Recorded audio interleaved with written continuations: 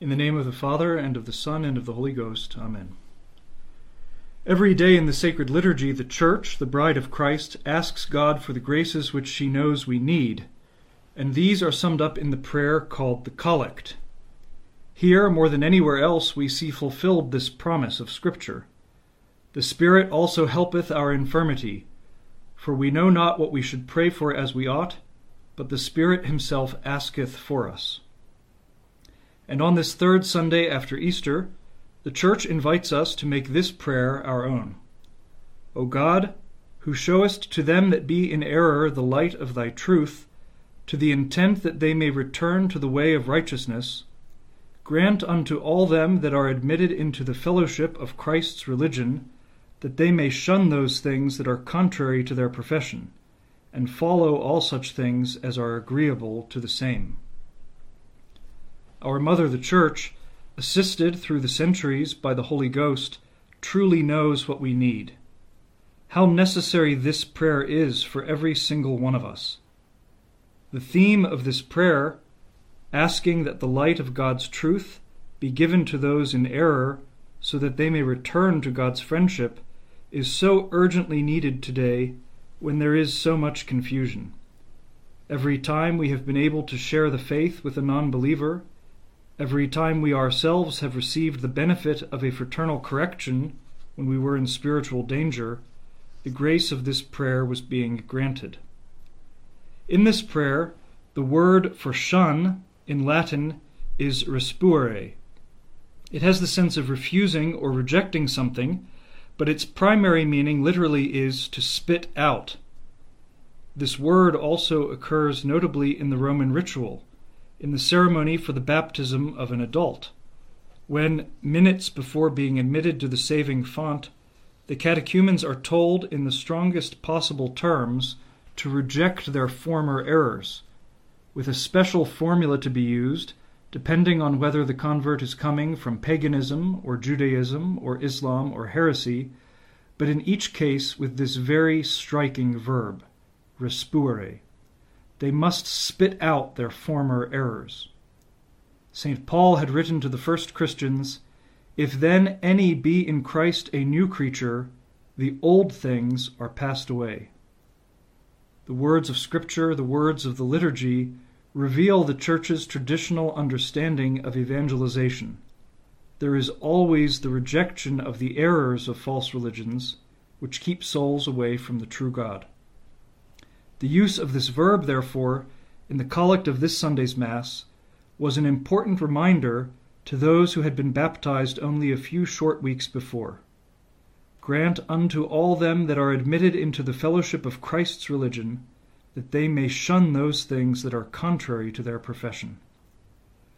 Though effective evangelizers may try to use common ground with non-Catholics, this rhetorical strategy can only ever be a starting point in a process whose goal is conversion. Ultimately, to be saved, a person must reject his former errors and embrace the fullness of God's revealed truth. This is the mission of the Church. I said that this prayer is also urgently needed today. That is because we are living at a time when God's most beautiful attribute, his mercy, is often being falsified. This is true mercy. O God, who showest to them that be in error the light of thy truth, to the intent that they may return to the way of righteousness. False mercy, on the other hand, does not bring the light of truth or the way of righteousness. It tries to hide the truth, so that those in error do not become uncomfortable. What is mercy, anyway? We know how much God loves this virtue. When in the Old Testament he said, "I desired mercy and not sacrifice," he was teaching us that the outward practice of religion is insufficient without mercy. And when our Lord comments on this verse, he adds, "I am not come to call the just, but sinners." Jesus Christ is God's mercy in human flesh. If I can put it this way, mercy is the chemical reaction that happens when love interacts with misery. St. Thomas Aquinas puts it a bit more technically when he says, "Mercy is heartfelt sympathy for another's distress, impelling us to help him if we can. Love, the virtue of charity, desires others to be happy. God wants us to be perfectly happy, which can only happen in heaven. Misery is the condition of being deprived of happiness. The greatest misery is actually sin, because it excludes us from God's friendship, and if we die that way, we will never go to heaven. Without denying the very real earthly miseries that exist in our world, the reality of sin puts them in perspective, from disease to unemployment to environmental damage.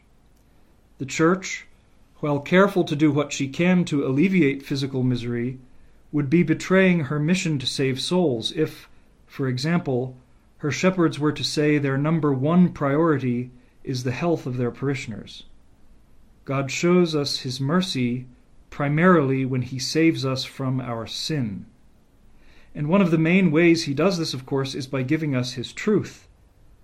As Christ our Lord said to Pilate, "For this I came into the world, that I should give testimony to the truth." And that is why one of the spiritual works of mercy is to instruct the ignorant. And you shall know the truth, and the truth shall make you free. So what do I mean when I warn about false mercy? Well, if mercy is the reaction of love when it confronts misery, then false mercy is a purely sentimental mercy, based on a false love or on a false appraisal of another's misery. Remember, those are the two ingredients of mercy. As Christians, we love others because they, like us, are created in the image of God. This is the foundation of charity, loving others as ourselves because we want them to go to heaven. Secular love, though, is not the virtue of charity.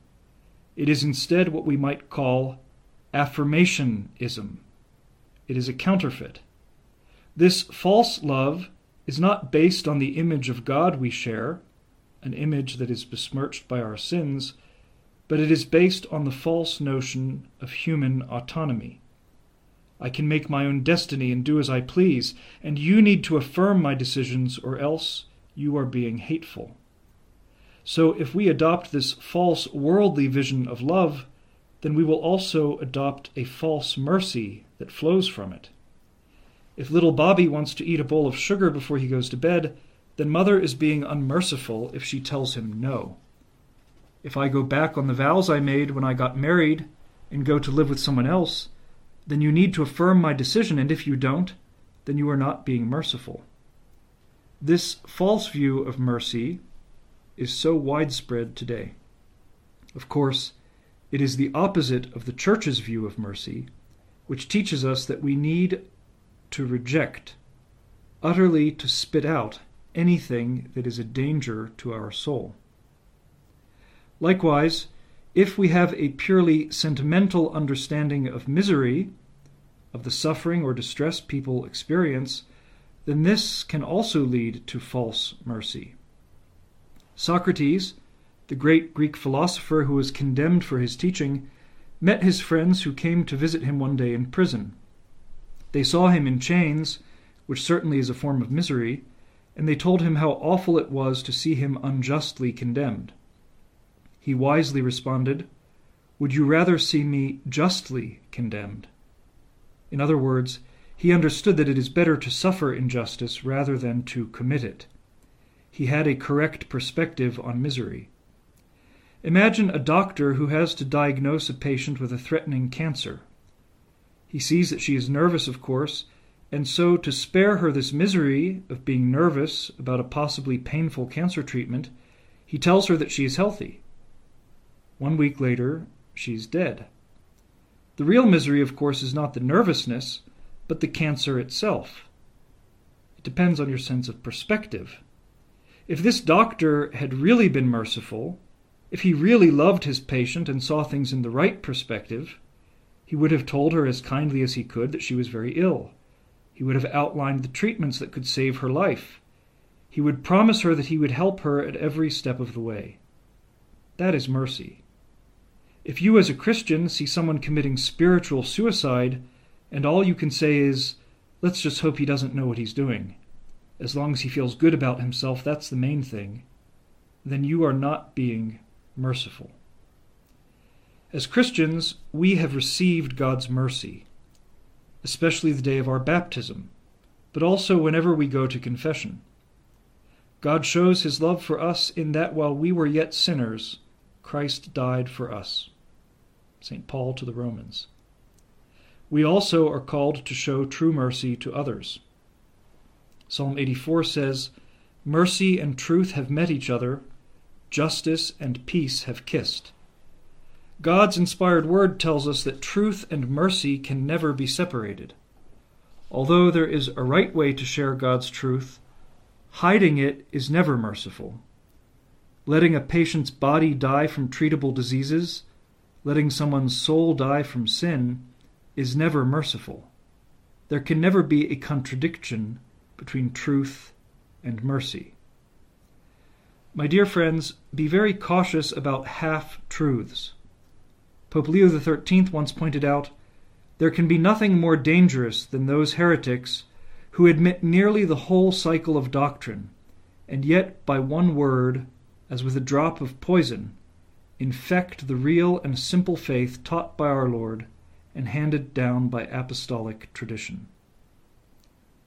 In the collect we have been considering today, we asked the Lord, "Grant unto all them that are admitted into the fellowship of Christ's religion, that they may shun those things that are contrary to their profession." In these confusing times when the spirit of the world is wreaking such havoc, even in the Church, we know that we are just as weak as anyone else. But this is Easter time, the season when God reminds us that sacrifice leads to glory. This prayer is necessary for us all. Dear Lord, through no merits of our own, you have called us into the fellowship of your Church. Again and again you have shown us your mercy after we have betrayed you again and again through our repeated sins. Do not let us waste this mercy. Give us the light of your truth so that we may share it with others, with kindness, patience, and humility. Do not let us murder the souls of our brothers through a false mercy that makes excuses for sin. Help us all to shun the dangers to our salvation, whatever it may cost. In the name of the Father, and of the Son, and of the Holy Ghost. Amen.